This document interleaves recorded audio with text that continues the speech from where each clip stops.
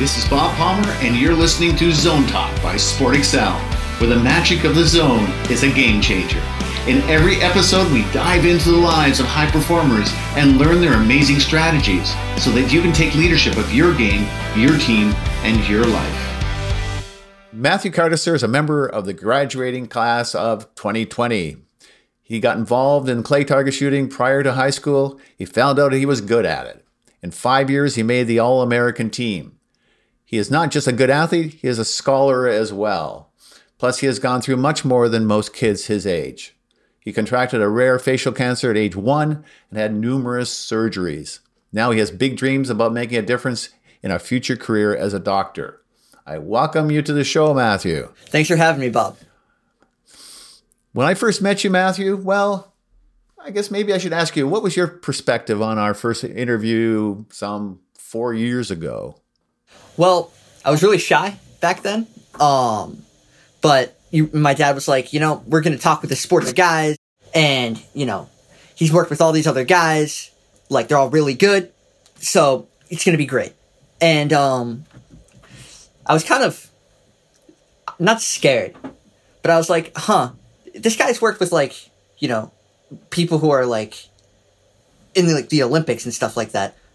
Why is he working with me? But you really brought me out of my shell, and the next time I practiced, I already started noticing a difference. So no complaints. Well, what got you into competition in the first place? Well, I was playing Xbox against my friend, and my uncle came in and watched me. Really, I was beating my friend by a lot, and he suggested that I try this thing called trap shooting that his friend had done in high school, and got a scholarship for it. So my parents were like, sure.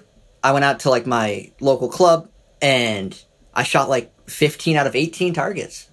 And after that, I joined the team, and the rest is history. So how do you think it's been good for you? I think it's really boosted my confidence. At the time when I first started, I never thought oh yeah, you're going to be winning state competitions and going out to the world championships and stuff like that. Or never did I think when I was in the 7th grade and when I started, oh yeah, I'm going to make the All-American team. It was just, I guess a slap in the face in a good way.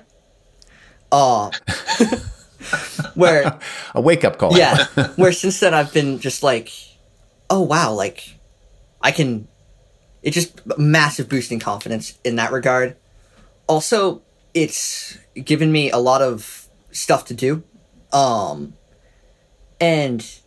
what other kid in my school can say oh yeah, I'm one of the premier people in the state that in my sport of choice.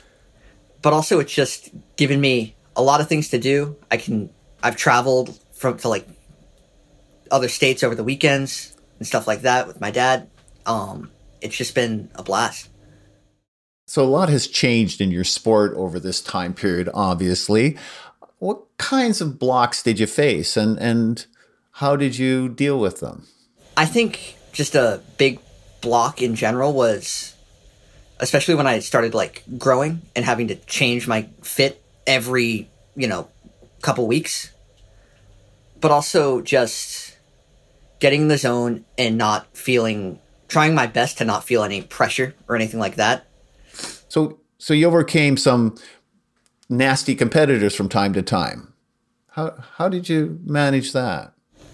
Well, I did what you told me to do, which is to really picture yourself just above and beyond perfect, and then just pace around, and then when you have to go up, you don't think about them, you just think about you, and you just shoot.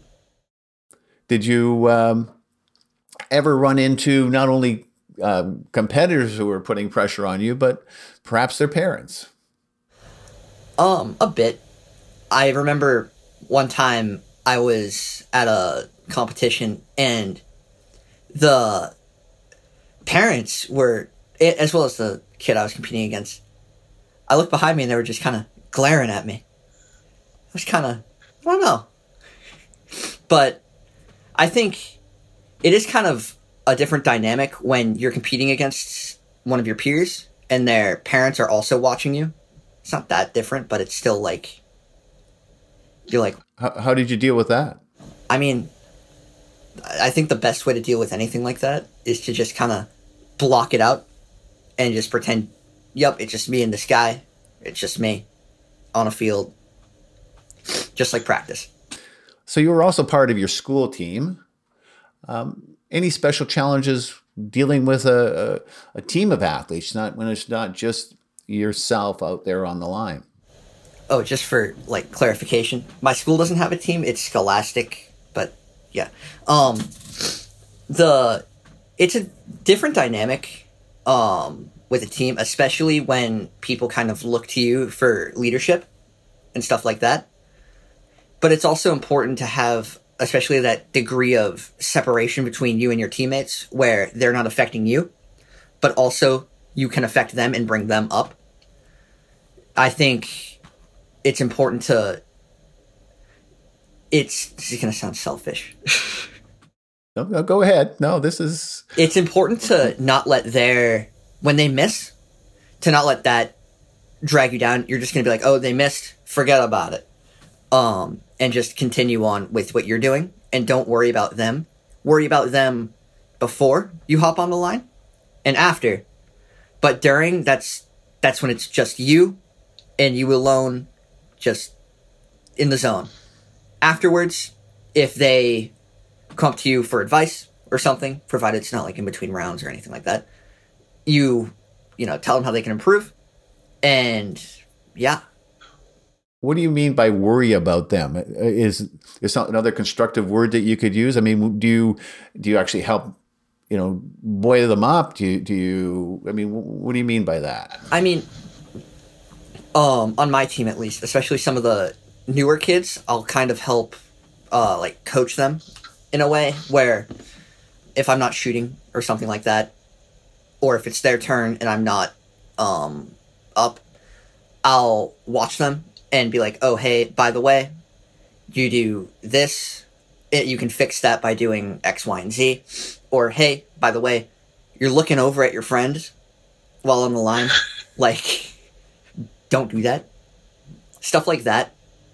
Where even on, my squad that I compete with a lot, if they're doing that and I'm on the line, I'm not going to tell them then. But, after that, 100 rounds, I'll come up to them afterwards and be like, hey, I saw you were doing this. Probably best not to do that. But stuff like that. So you made the All-American team. Yeah. From where you came from, how'd that feel? Well, it felt really good, for starters. But, I didn't know that there was an All-American team at the start of that season.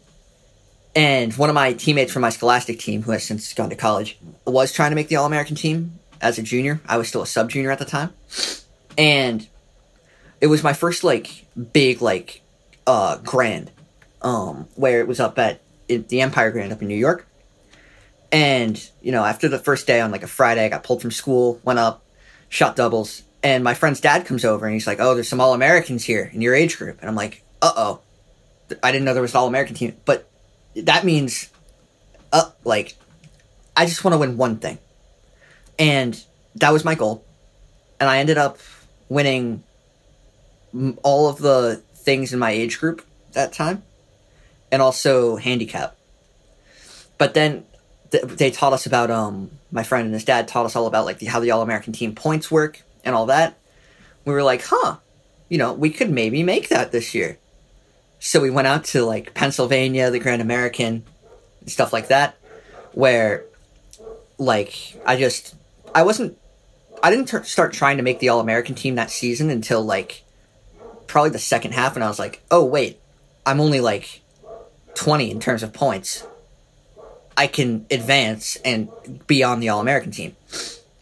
So I did that, and I made the team. I checked I'd check it like every week, the like standings. And yeah, by September, I came in like number 14. And I was like, holy crap. So a lot happened for you over these years, these 4 years, and that I've known you, and a lot of things happened in high school as well. Yeah. What did you face in your education, and what were you able to do with some of these strategies you have? Paying attention in school, especially in school, is very difficult for me to do. I'm one of those kids that's like, ooh, a butterfly. But I think the zone, especially for like taking big tests, like standardized tests like the SAT and stuff like that, was like instrumental because, you know, the week before I would prepare for it, how I would prepare for a competition where like, all right, I see myself on the line, or not on the line, at a desk, and just banging out math problems, getting them all right. And I had to take the SAT more than once, but by the end of it, I got a score that I was happy with, and I was like, wow, that actually, you know, really helped me. Also, just in terms of taking notes in school, getting in the zone and just being able to type out almost word for word what the teacher says, and just being in that like tunnel vision mode is also just insurmountably helpful. And did you find some of these tools helpful for making friends and connections within school? Yeah, I remember, I think I talked to you about this. I was in a Spanish class with kids who were all lower classmen than me. Not that good at Spanish. And I knew none of them. And I just pictured myself up on the stage being like, you know, that really friendly, charismatic guy. And by the end of the year, I had like a solid group of people in the class who like I would call friends and stuff like that.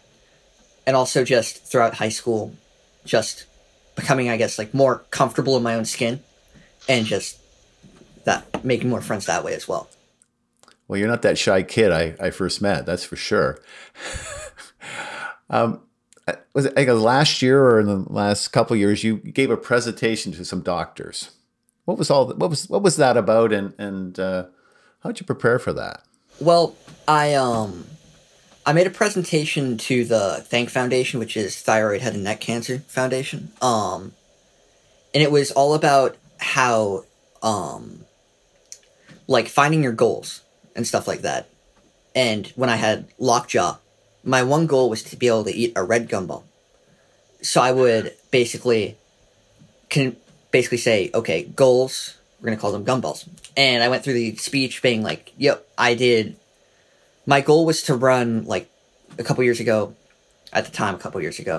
like a 25 straight and trap, gumball, right there, et cetera, et cetera. And I prepared for that just by lots of practice. And again, just picturing myself up on a stage, being like very well spoken and just very professional, and I nailed it. Does it help to have that dream of being one of the people you were presenting to, like the doctors? Definitely. And at the end of it, my surgeon came up to me and gave me a gumball machine and a stethoscope.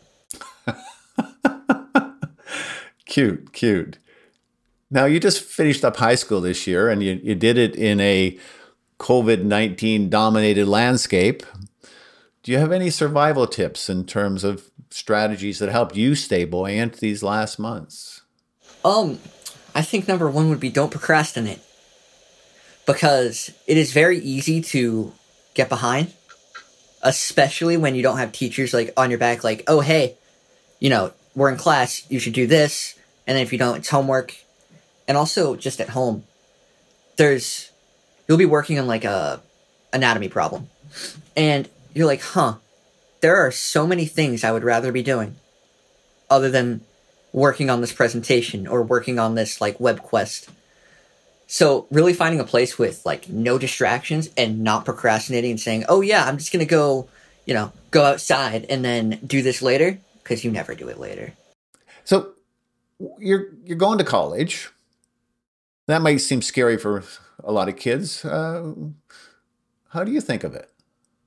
I definitely have anxiety about it, but like, I'm just gonna do what I did in that Spanish class, but on a larger scale. I think just going out there, it's I'm going to Texas, and it's just a fresh start. Nobody there's gonna know me from high school, and I'm just What school? Trinity University in San Antonio, and I'm just gonna get in the zone, and not only for academics, but also for just being social and forcing myself to be social as well, especially at the beginning with like orientation and all that, provided that there is an orientation. But Congratulations on that. thank you. Now you're also going to be heading into your new season. It's a shortened season due to COVID. How are you preparing for that right now? I mean, my state just reopened like this past week, so I got to practice for like the first or second time this year over the weekend, which I kind of surprised myself with how fast I got back in the groove.